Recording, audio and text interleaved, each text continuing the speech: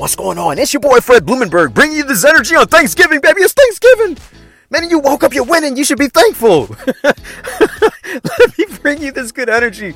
Man, first of all, I love all of y'all. Thank you for listening to this podcast. Thank you for commenting, liking my content, being involved with my content, following me on social media, allowing me to be in your ears and deliver you this good energy. I really, really thank you for believing in me, and thank you for listening to me. Man, the love is always reciprocated. The positive energy is always reciprocated. I always tell you, look, positive energy is reciprocal.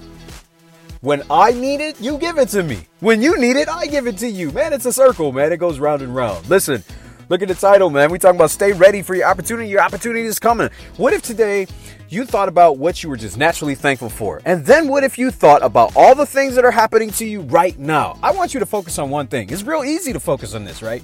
I want you to focus on this one thing. Look at all the ugly moments that are happening to you right now. You probably like, damn, man, you started me out feeling good. Now you're going to tell me look at all the bad shit? Here's why. Because right now, you have asked for something really big and shit started crumbling right away. And you were like, damn, man, the fuck, man? Every time I'm trying to improve my life, shit happens. It's bullshit. In fact, I remember when I was younger, in my 20s, I'm 42 right now. I remember when I was younger and I would always start shit and I'd be like, damn, man, why that bullshit always happens when you're trying to start something good? Why can't you just start something good and good shit just naturally happens? Do you know why? It's a test. Are you ready for the opportunity you asked for? It's a test. Stop thinking life is school. Life and school are they're complete opposites. It's like day and night.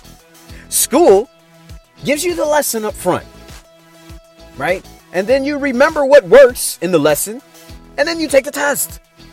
And based on what you remember, you can ace the test.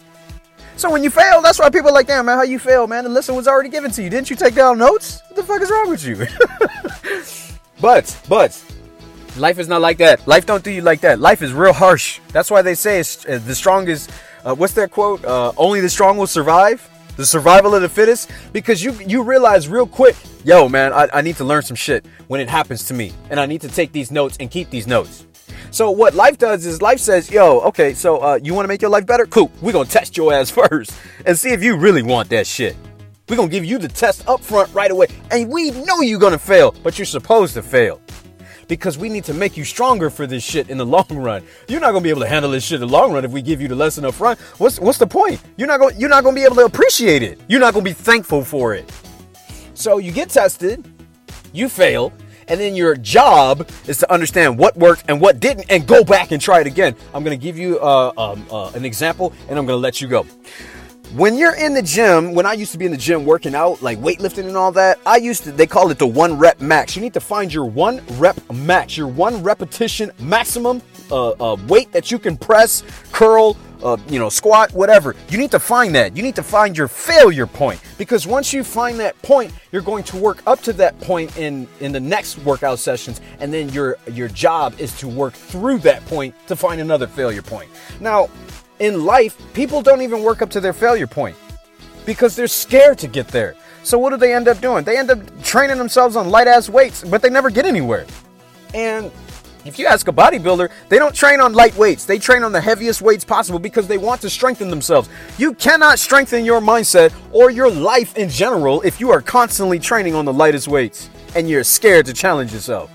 So the reason why I give you that is I want you to challenge yourself. The challenge, if you challenge yourself and it's gotten hard, it's because your brain is now training to get stronger. If you do not train your brain to get strong, you are constantly going to work your life on some weak ass weights. And don't complain when the results don't come out the way you want. It's because you're not training to failure.